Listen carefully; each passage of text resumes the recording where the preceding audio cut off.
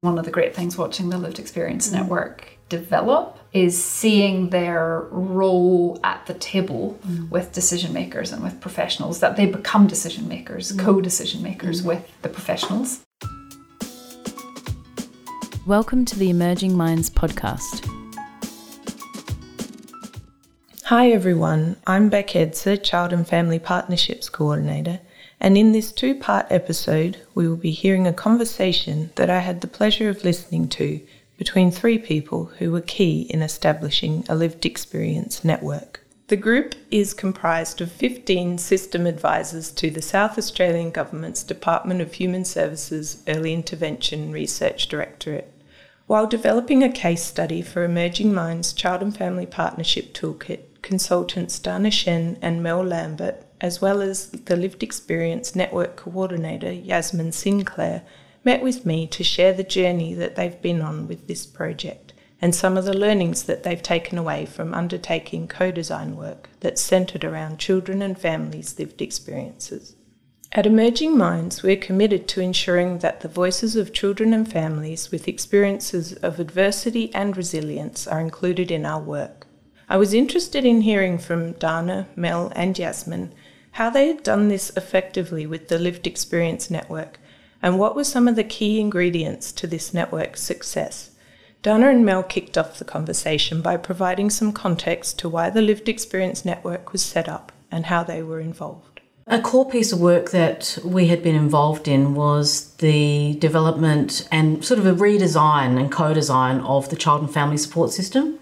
And there were key system elements that the department wanted us to focus on, but also we knew, and our partners knew, that a core part of that was actually having the family voice actually being central to the whole project.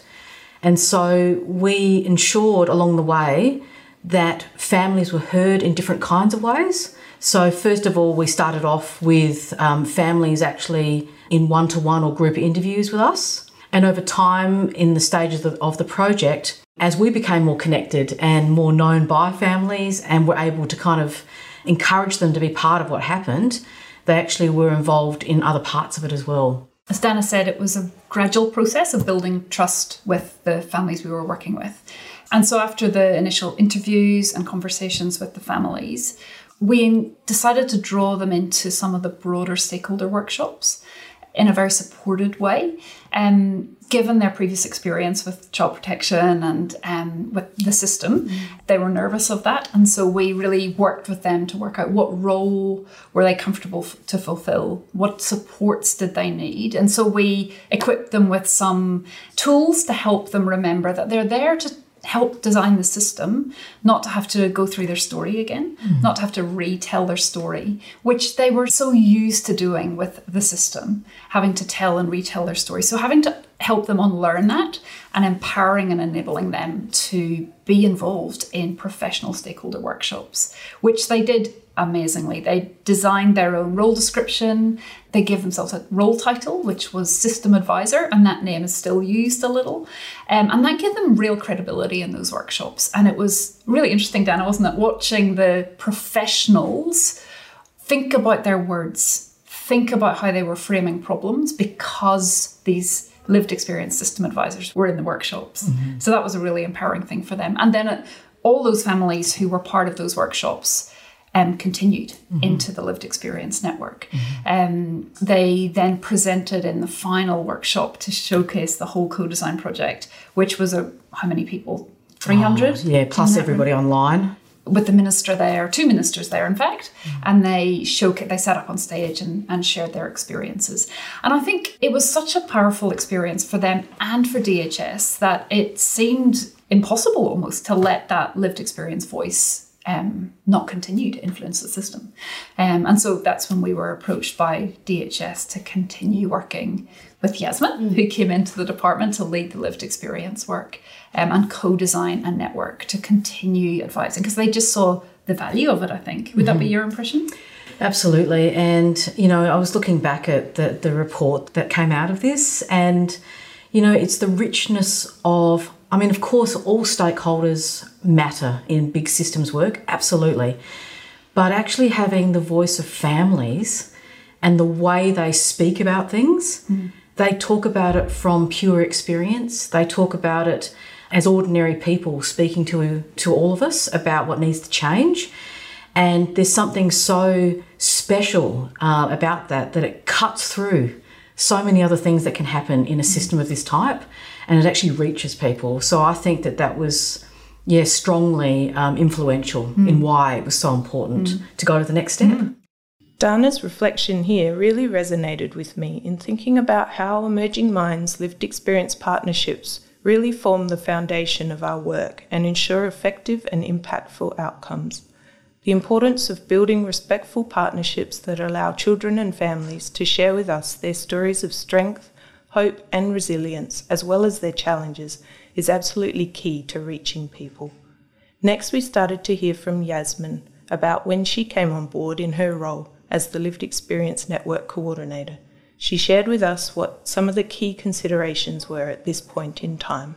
I guess really we just needed to do a lot of the trust and relationship building as well as what you did in the co-design process. I think we needed to allow time for that to happen again, and particularly building a relationship with me. And I think also because we weren't sure exactly what the Lived Experience Network was going to be, it was about co-designing something together with that group of parents and carers and with DHS as well. So we spent a lot of that first year looking at what would the terms of reference be, workshopping ideas. The parents went out and interviewed family and friends and got ideas from them. And then, we came back with some meat to put on the bones of this terms of reference. And it's been interesting, I guess, to review that over the last year as well. And add to that and build on it. And my sense was that at every point the families, we needed to really not just build trust with us, but build trust that the system would actually listen to them. Yeah. I remember just feeling, rightly so, that they were calling us to account at every turn to go, well, will this really change? Well, what if we don't like that? What's going to happen? Where are the decisions being made?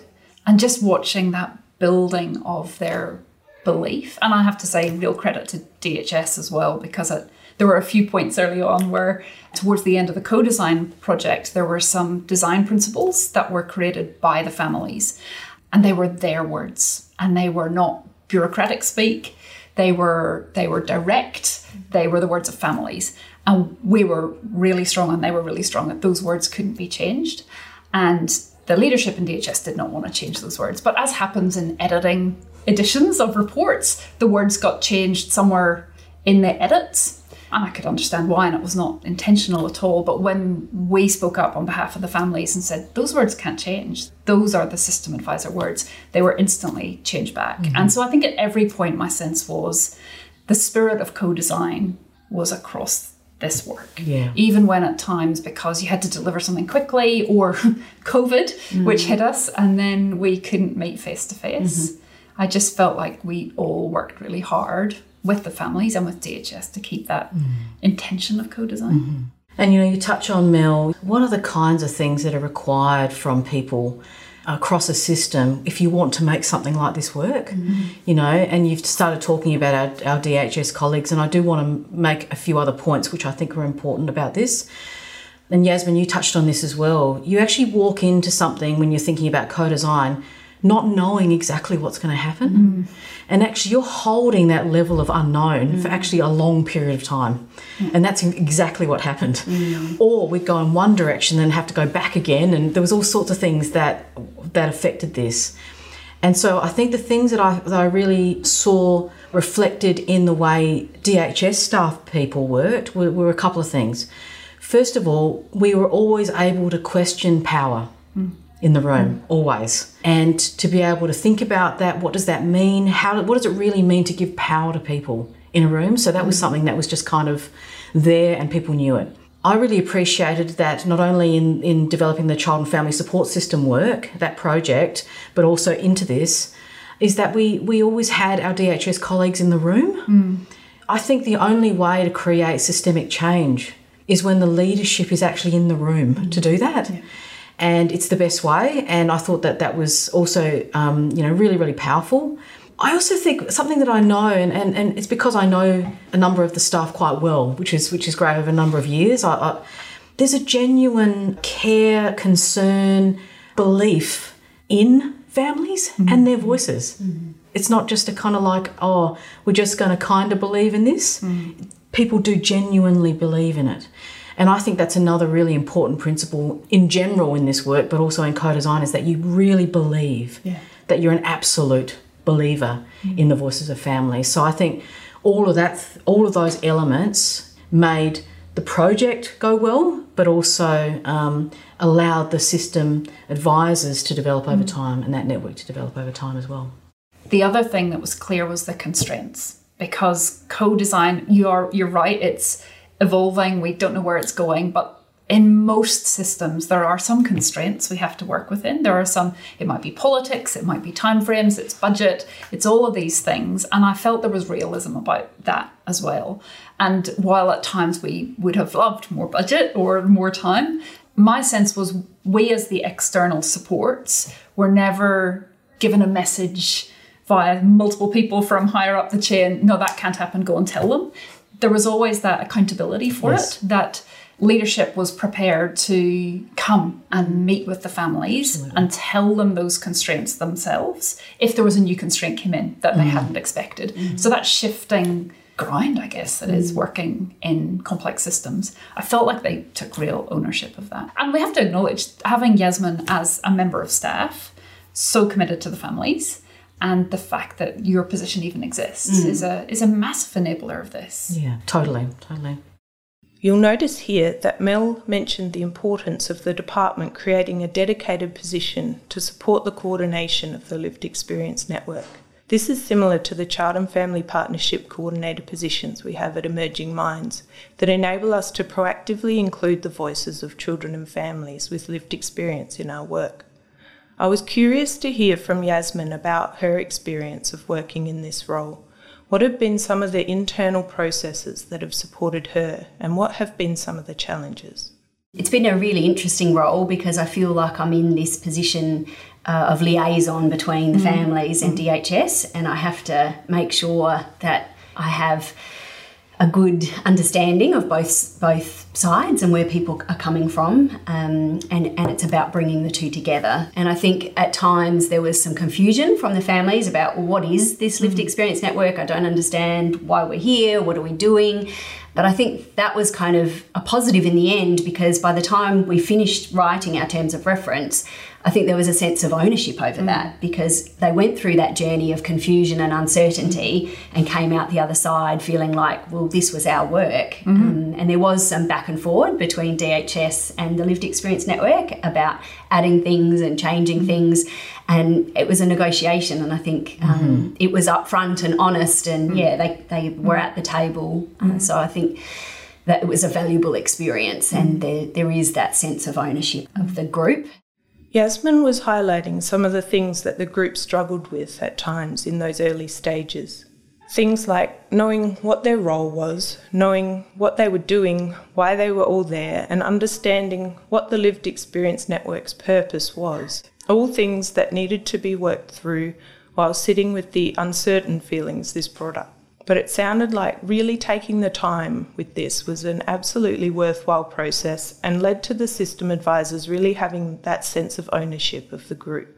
At Emerging Minds, we recognise the importance of offering opportunities for our child and family partners to build their skills to equip them for the involvement that they have with our work. I was curious to hear from Dana, Mel and Yasmin's perspective what it takes to build a lived experience network in terms of the skill development required. You need to have people bring a certain way of thinking and being into this kind of work. I think the first thing is that you absolutely believe in people. I think if you believe in people, and I know the three of us, that's our values, that's how we work, then the wonder of people, it just comes, it just arises. And so whilst we would, if we think about the kinds of things we went through, we talked about co-design, we went through step by step what the processes look like, etc. We tried different things with people. Like, there was just so many ways in which we tried to do things that would work with people to design in ways that felt right for them as well. It's a shared learning about what does it take to ask a family to help to co-design some stuff when they've actually got their own family with children and with all sorts of things going on in their lives. So it was kind of like you find ways to learn about what this way of working can really look like in the real lives of people. So I think it was a sort of a shared approach, though of course we went through the steps that we knew were important about skill development. But yeah, in the end, you leave better off really, you know, in terms of your knowledge and your skills yourself. So in addition to the co-design skill development that we did, we've offered training to the system advisors, range of different sort of certificates and courses that they've been able to participate in. And DHS were really clear from the outset that they wanted the system advisors to get something out of it, so that there was, you know, skill development and training in the process. But I think that formal training, while it's really valuable, there's so much growth that has happened, I guess, organically over time. And just creating opportunities for the families to talk with one another and have people come and consult with them and ask them questions and have discussion. It's allowed them to grow as people and develop confidence and skills that they always had, but that they've really been able to shine in that space.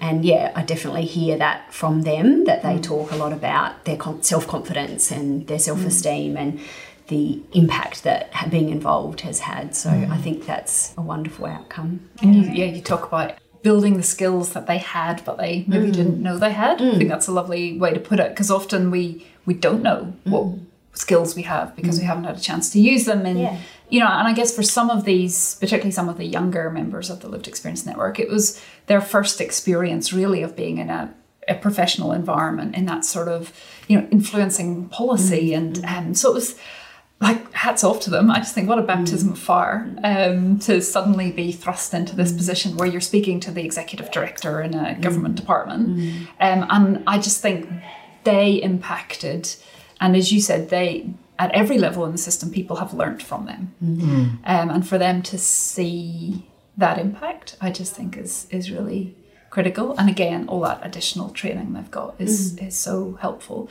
And I think you've done such a great job, and the department has, about addressing some of the barriers they might have faced. So you always met, I think, here, or most times here, which is a lovely community centre with a playroom, and it's a safe environment. It's not a government building.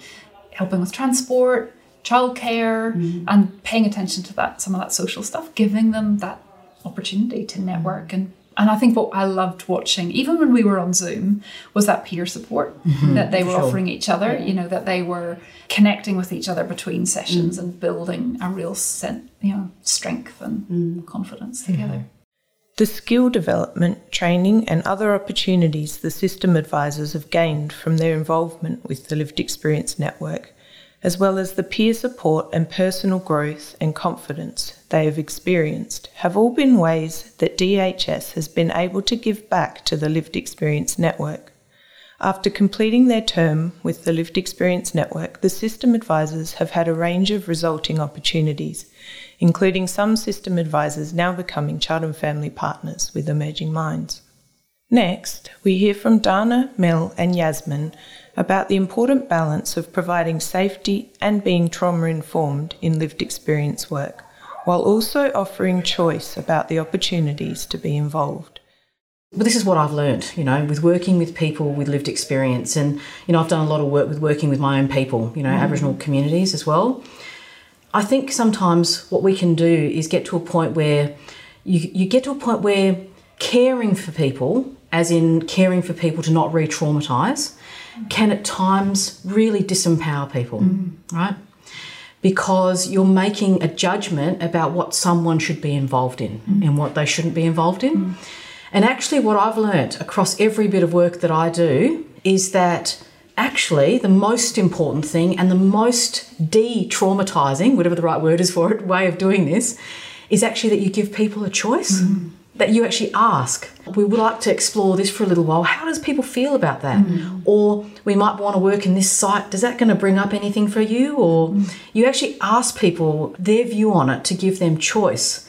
And that power, that sense of power is the thing that helps people to be able to do this kind of work and to understand what it is that's right for them. When we reached the end of the co-design process, and we were looking for people to be part of the ongoing development and co-design, I remember we went back to families who probably we didn't think would do it, but we asked them. Yes. And you're right. It was that, you framed it really beautifully. It's about empowering them to have the choice over their own life, and that we're not making a judgment about whether they're ready or not, whether they've dealt with issues enough to share their experience, but to give people that, dignity of choice and power to say, well, yeah, that is something I want to do. And as a result of that, the diversity in the group was amazing. And as we tried to expand the network, that was more intentional, but that really bubbled up from the people who we met during that process and who said yes to that ongoing co-design. So not just cultural diversity, but age groups, perspectives, family size, where they lived, how they lived. That was something I think which was a real strength and something that in co-design is so helpful to and enriching. And you also remind me that when choice is given and when people get to choose where they are in something, then they have the sense that they can tell you when something isn't right or if they don't like it. Yeah. So I reckon people were very respectful about it, but we had moments where we were pulled up about the way we'd said something or the process that we were going to apply, and they just said, we don't like that, or this needs to change or whatever it is. Yeah. And that's actually what you want to keep people safe in a lived way, Being guided by the families is so important. But I guess from an organisational perspective, DHS has had to figure out how we could support this group and make it actually happen. And, things like employing creche staff, people to actually care for the children whilst we were meeting, that was a real challenge, and it took a lot of navigating the system to try and work out a solution. Unfortunately, we couldn't employ people. We didn't have the right award to employ people ourselves, so we had to partner with another agency to provide that service, and so that took a while to establish. But I think it was so important that we continued that path, that we didn't just shut it down and say, actually, providing creche is too hard. So that was really important for me to just continue to push that until we found a solution. And recently the family said to me that they wanted to meet more in the north because they were travelling quite a long way to come to the western region to our meetings. So, and a lot of that was just about room availability, but I just had to try that bit harder and keep exploring until we found a venue in the north that we could use. So I think responding to the family's needs is really important. I think touching on that issue of trauma and keeping people safe, I think whilst that's really important and we highly value looking after the group, it is about empowering them to make that choice themselves. And so I try to be as inclusive as possible with the group and let people know, be really transparent that this is the topic that we're going to be discussing on this day, and how do you feel about that, and who wants to participate. And some people will opt out and others will be quieter in the group on that session, and that's okay. So definitely giving that choice to them is important.